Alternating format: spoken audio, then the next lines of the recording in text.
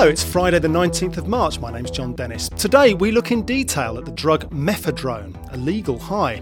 The tragic case of two teenagers who died after taking mephedrone has prompted calls for it to be banned. It's similar to ecstasy and cocaine in the sense that it increases the heart rate. Mephedrone, also known as 4-MMC, MCAT and Meow Meow, is readily available on the internet where it's often labelled plant food. A user tells us of his experiences. I'll never touch it again. Just with the paranoia and also just the fact that you can't sleep. It's just, all you want to do is sleep and you just can't. It just gets a bit much. The National Association of Head Teachers is among those calling for an immediate ban. We ask the drugs, law and human rights charity Release whether they think it should be prohibited. We would say no, not at this point. We need to look at, one, the evidence, the scientific evidence, and two, we really need to look at whether the current system for controlling drugs is effective.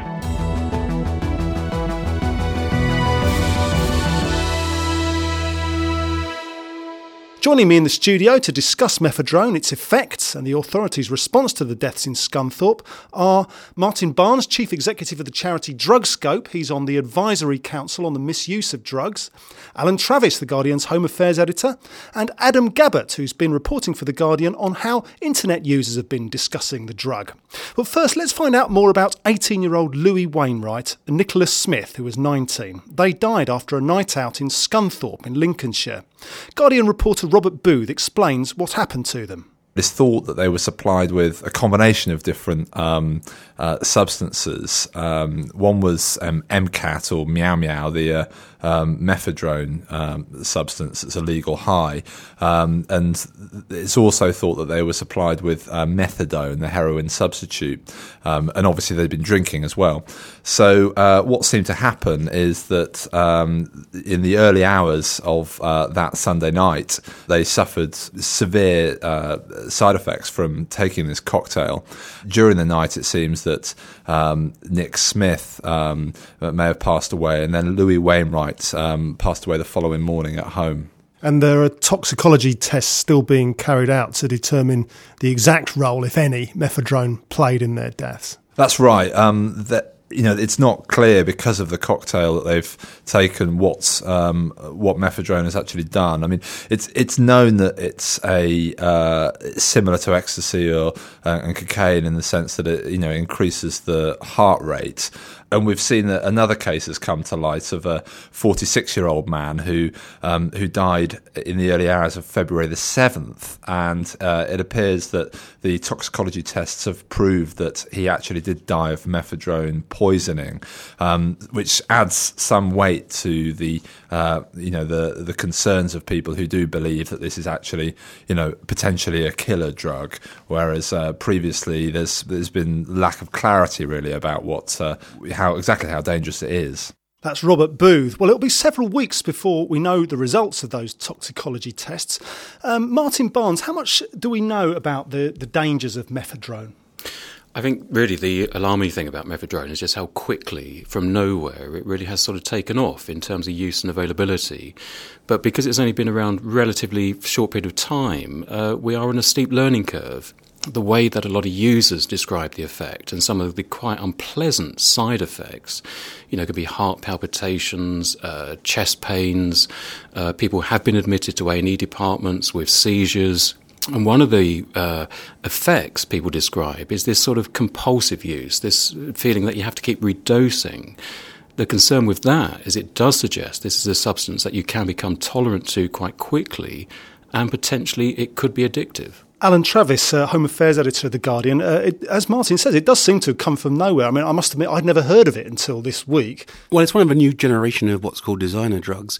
You have a whole series of chemists working in Cambodia, parts of China, developing new synthetic derivatives of drugs which are from, in this case, derived from compounds of the plant cat, hence meow meow and the rest of it, North African constant centuries use of that plant.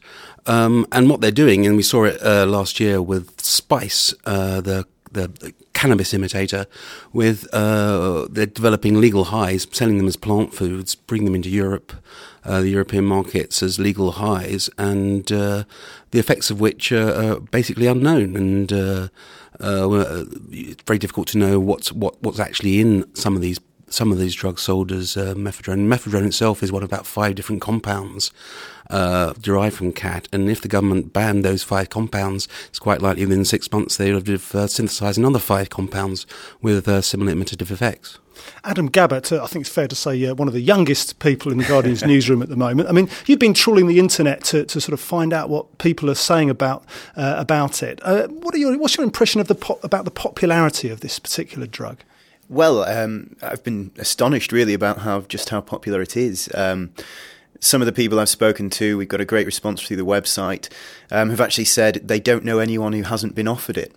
I know myself just through sort of going to parties, nothing particularly extreme, I might add, but I've been offered it myself, not a drug user, but I've been approached. I know a lot of friends who've tried it, and the people who have tried it say it's somewhere between cocaine and ecstasy, at its best, with none of the downsides of either.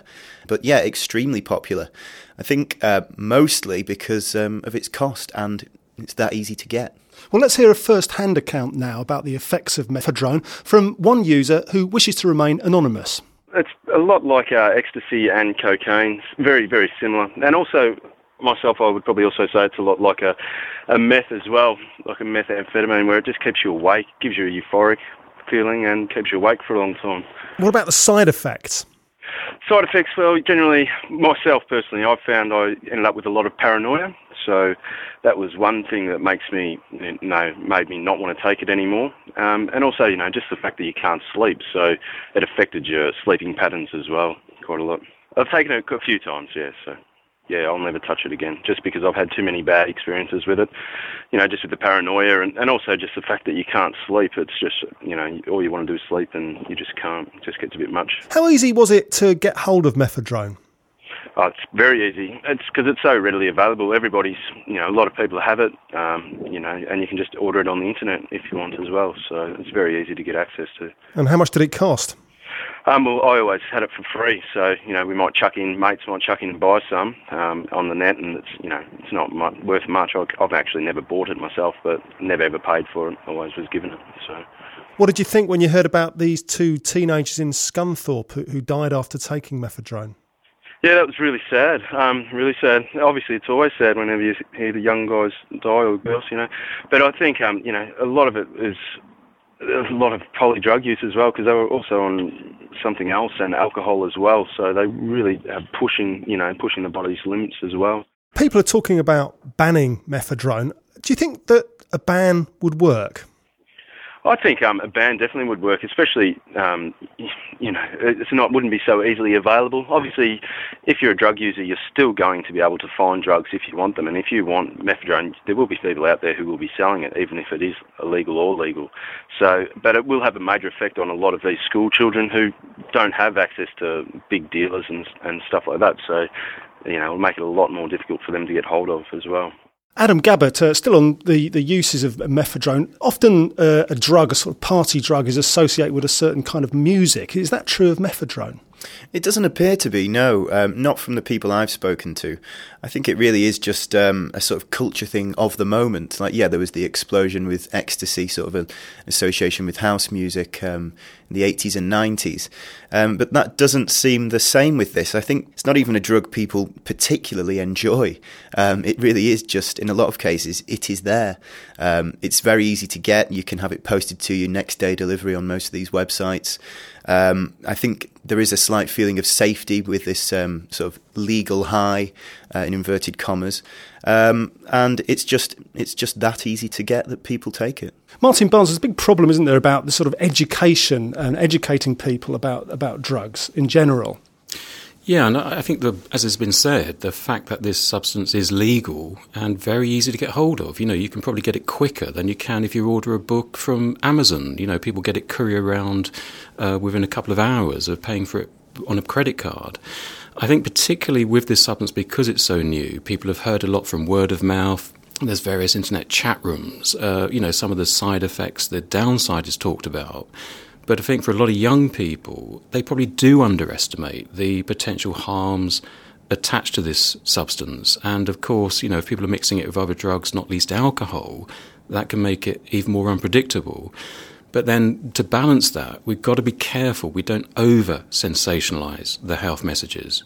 The finger-wagging, the just say no approach really doesn't work, and the more sensationalised or exaggerated, people won't listen to any message about the public health concerns. Alan Travis, that's right, isn't it? The public health concerns, we don't really know enough about it at the moment, but have there been any deaths that are specifically associated with mephedrone so far in the UK? Well, looking at Europe, perhaps the European Monitoring Centre for Drugs and Drug Addiction have started to study this with Europol. They say there's been one confirmed death in Sweden and several suspected deaths in Britain. The one case which hit the headlines last November was of Gabrielle Price, a teenager in Brighton, a student, who initially the police said her death was mephedrone related, but the coroner subsequently said she died of, I think it was bronchial pneumonia, and so that was regarded as a suspect case in that sense, and not one to rush to a premature judgment. I think it's right to say that very little is known, really. I think there's very little clinical research evidence, I think, on mephedrone. Perhaps Martin could tell us a little bit more about that. But in that vacuum, all sorts of speculation and all sorts of demands are being made. Well, there really isn't any at the moment. As I say, this is a substance that really only sort of appeared on the radar a year ago, 18 months ago. DrugLink, our magazine, first highlighted this substance about a year ago because we were picking up a lot of interest in the internet chat rooms. And really, it's just in the last 5 to 6 months that it's become so much more widespread, so much more known about, and it's far too soon to really have those objective clinical studies. But I think we are getting sufficient information now really to point that this is a harmful substance, and for that reason, clearly it's now on the agenda to look at whether or not it should be classified. Niamh Eastwood is Deputy Director of the Drugs, Law and Human Rights charity Release, and she echoes what Martin was saying there about the evidence needed on the dangers of mephedrone. I asked her whether she thought it should be banned. We think this is a real opportunity to take a step back and look at how we control all drugs within society, all recreational drugs and those that lead to problematic use. So we would say, no, not at this point. We need to look at, one, the evidence, the scientific evidence, and two, we really need to look at whether the current system for controlling drugs is effective. The current system leads to drug dealers benefiting, to increase prices of drugs and decrease purity. And we think there are safer ways to regulate drugs. How does the current system lead to those things you just mentioned? Well, essentially, we talk about prohibiting drugs so that they are controlled, but actually, so they're controlled either as Class A, Class B, or Class C drugs. But the idea that they're controlled is actually a false one. The fact is we have no control over them. So we have a black market, essentially an illegal market, that is driven by extreme profits. And that fuels a violent and dangerous situation for the supply of drugs, if you like, the illegal supply of it. And we believe by bringing it into a regulated format, we would see greater protection of the individual and greater protection of society as a whole. What do you think the effect was of the sacking of Professor David Nutt as chairman of the Advisory Council on the Misuse of Drugs on efforts to regulate mephedrone? We're aware that it appears to have caused some delay. I think, first of all, the sacking of Professor Nutt really undermined the work and the independence of the ACMD.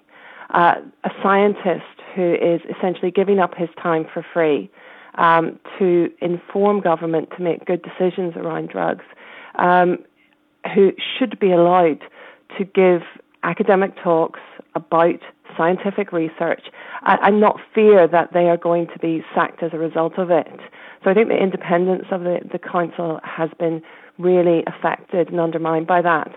With regards to mephedrone, I think the delay in the reporting, it will be minimal.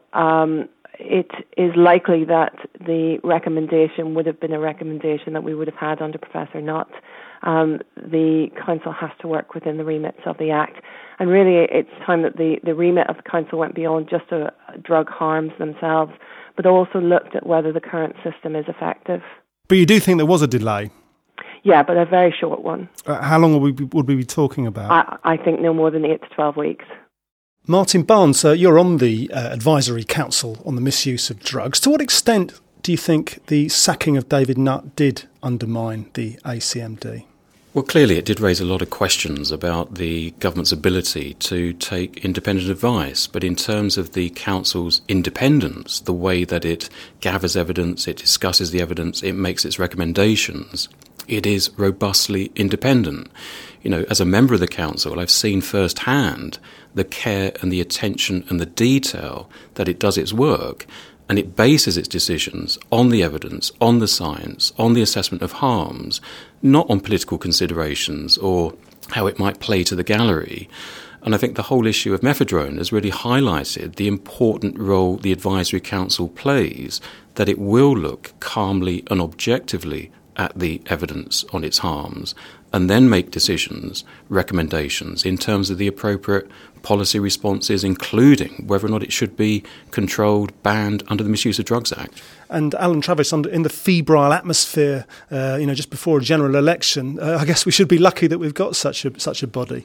Well, I think Alan Johnson's probably thanking the ACMD for its existence now. He may have rued its activities in December. But, I mean, we should stress, first of all, he did ask the ACMD as long ago as last October. It wasn't on Monday that he asked them to take a look at this particular drug and other designer drugs of this new generation.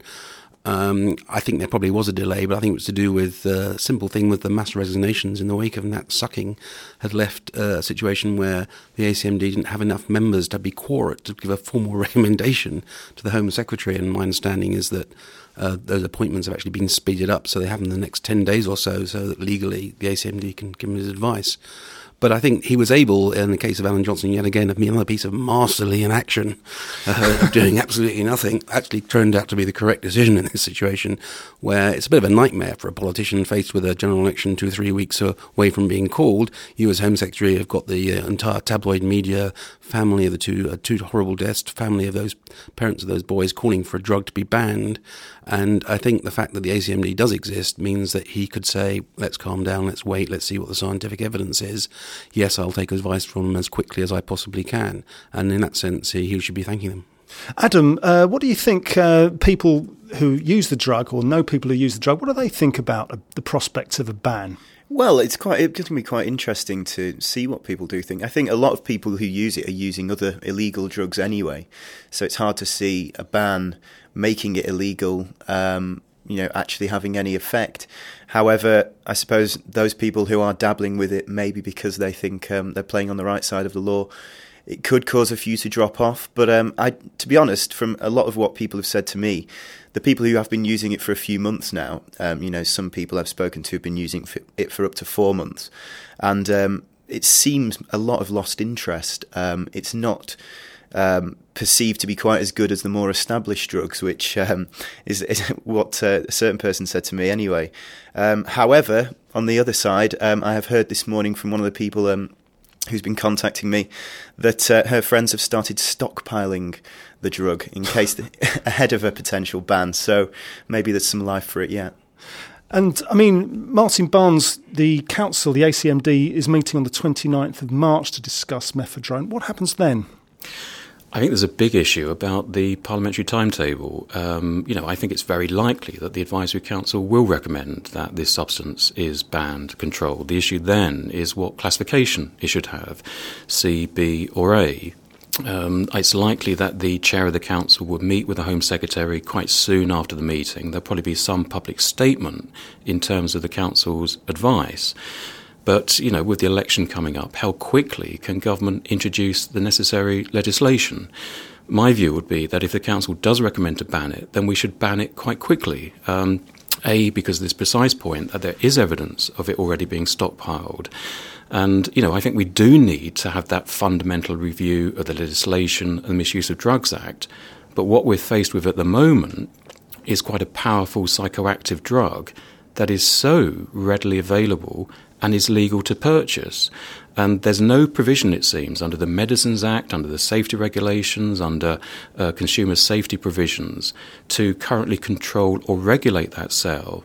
And the only policy response in the locker that we can use to respond quickly appears to be to ban it under the Misuse of Drugs Act. There's actually more controls over the sale and content of a tin of baked beans at the moment than there is for mephedrone.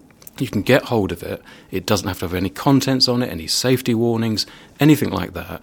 A gram for as cheap as £10. That's interesting, because it raises the question of that if the Home Secretary listened to what Professor David Nutt wrote in The Guardian yesterday, where he suggested it would be useful to create a new Class D, which you could put drugs which you don't know what their real effects are, but you want to warn people about their possible public health effects, whilst the ACMD and the experts get to study what exactly the potential hazards are. That could be quite useful. I think New Zealand, he said, had done this with BZP, which was another of these designer drugs. I think there's also potentially a need to look at, say, perhaps some fast-track regulation, which some countries have, where these substances do emerge, that there's a sort of short-term, almost emergency control to allow for the gathering of the evidence and a decision in the longer term. The difficulty, though, to look at introducing a Class D or to review the legislation will take time if it happens at all. It would need a new Act of Parliament. What we're faced with at the moment is this growing concern about mephedrone, evidence of its harms, and the Council will be acting entirely within its remit to assess those harms and make the appropriate recommendation under the current legislation. I think to do nothing or to keep it as it is at the moment, legally, freely available, I really don't think is an option. Alan, we've got a general election coming up. There could be a Conservative government in a few months' time. Do you think that there's any prospect of any sort of radical change of any sort? Well, the Conservative Party in drugs has been an interesting history over the last 5 or 6 years, since half the shadow cabinet revolted when Anne Widdecombe, first we remember, suggested increasing the penalties for smoking cannabis.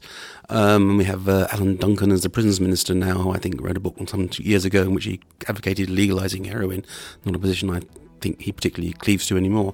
But, it's in the mix, and I think there's probably social policy areas. I think David Cameron has a strong interest in drug rehabilitation and treatment, and might see some novel approaches in that sense. I don't think we're going to see some major changes in drug classification systems, though. Alan Travis, The Guardian's Home Affairs editor, Martin Barnes from DrugScope, and Adam Gabbett. Many thanks for talking to us today, and we'll reconvene in 6 months when there's a new drug to discuss. Andy Duckworth was the producer of today's edition of Guardian Daily. My name's Jon Dennis. Thank you for listening.